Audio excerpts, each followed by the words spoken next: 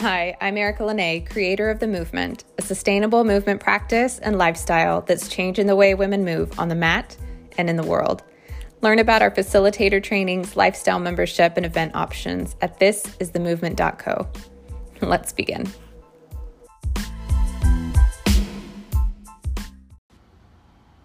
Last week, I talked to you about letting go and shared with you this experience that I had, this very visual experience I had in a guided meditation that just was very representative of our need to give in to the uncertainty of life. And today I just want to expand on that a little bit and address feeling the feminine. So as I was re-listening to that about letting go and, realizing how much we want to control and this illusion of control that we want over our lives, it was interesting to think about where did this idea of being able to plan and be prepared and be certain and obsessed with direction come from? Because that has really little to do with the feminine. Now, I feel like I always have to preface this, that when I start talking about masculine and feminine, I'm not talking about men versus women. I am talking about these aspects and these operating systems that exist within all of us. But us that identify as women, we tend to be struggling so much in this world because it is so dominantly masculine. And those that identify as men seem to fall in a little bit easier and have a little less struggle because they naturally operate this way. Whereas us as women, we're so detached from the feminine that everything is a bit of a struggle. We're trying to fit ourselves into a way of being that isn't naturally our strength. So I just want to touch on that a little bit today about feeling the feminine, because there is something about that just continuously comes up for all of us, right? This very direction driven, and it's very results driven, and it's all about data and numbers and outcomes and performance and productivity.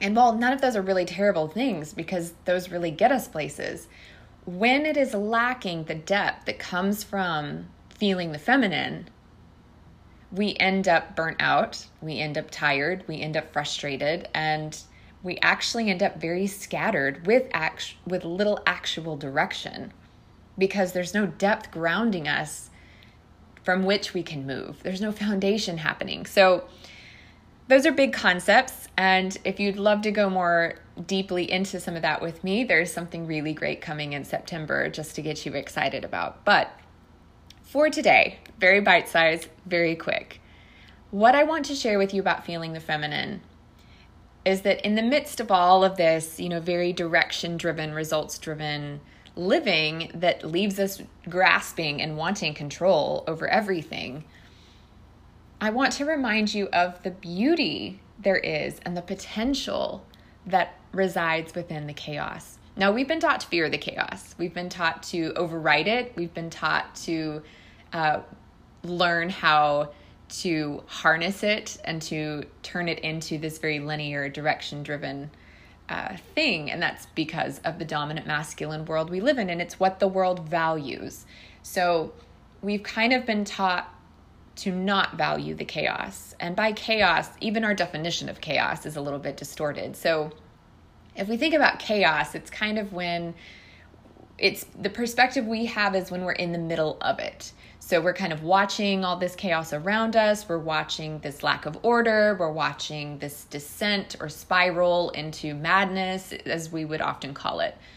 But if we can pull away, if we can pull back that perspective, I mean, it's almost like a picture. When you get really up close to the pixels, it just looks like a mess. But then when we zoom out, what we see is this beautiful picture that makes sense. I often refer to this as a galaxy as well. Like when we're all up in the mess of looking at the picture, it looks chaotic and it looks scary. But when we zoom really far out from these pictures we have, you see this beautiful order, and you see this beautiful construction of something that is very cyclical. And that's really the key here to feeling the feminine, is understanding these cycles. these cycles of birth and death and transformation and creativity and potential, that it is from chaos that all potential comes from. There is a central point that it all comes out of. And so what I want to encourage you today with this talk of letting go last week is to understand the power of the pause. And that is that moment in between, that is that moment of uncertainty, that is that moment of fear and worry where our brain starts to kick in and we just really want to organize everything, right? That stillness that we have in the day where we've just got to get something else done. And I encourage you to maybe invite in that pause.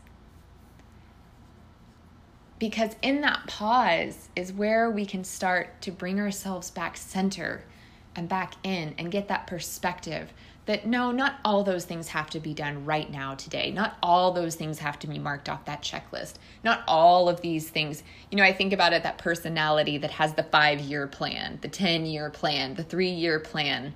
And as I've kind of gotten into planning my business, I notice all these calendars and all these content planners that just don't work for me because I think, I don't know what I don't know about 3 years. Like, yes, I have a vision and yes, I have this idea, but to start putting a plan into place for the next 3 years, like orderly and detailed,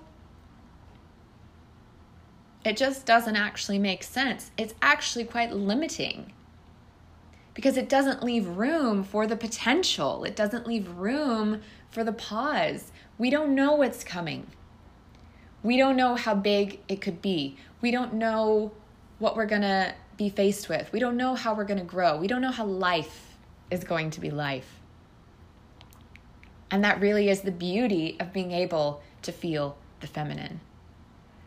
Being able to feel into that pause, the power of it, to just be still for those moments in between, when we're not sure of the direction, when we're not sure of where to go, when we're not sure of what to do. That is where the real possibility takes shape. That is where we can really start to hear ourselves. That is where we can really start to listen to our soul. That is where we can really start to fill that back up, to be down identified with that deep pelvic bowl, that deep part within us that is so transformative and creative and life-giving and full of possibility and potential. So I just would be curious to hear from you how you could be with that pause and maybe what that says to you about where you are in your life right now, because this could be just in your agenda, in your work, in your family life. It could be big things happening that you're just really uncertain about or you're unsure of. And I find that at the end of the day, these things haunt us. They come back to us because the more we fight, the more we get out of, the more we resist, the more we force, the more we push, the more we struggle and find ourselves right back in the same place. If you've ever found that feeling of like, here again, really? Like, I thought that was done, or why does that keep happening in my life? It's because the feminine has something for you to feel. Because she works in cycles. She'll come back around. You don't get to escape it. So what could be there for you? Where could be the power of the pause for you, where you are right now in this moment? I know for myself, there's plenty that I'm realizing, right? That I just have to stop forcing. I have to stop trying to make it happen because there's something else for me here. And not to say those things won't happen, but there's something in the feminine that is calling me. We have to feel the feminine to then provide us with that depth and with that understanding and with that foundation and that centering and that inward knowing that gives us the momentum for the movement so that we're not scattered and we're not just struggling and we're not just getting by. We're working with life rather than against it. Till next time.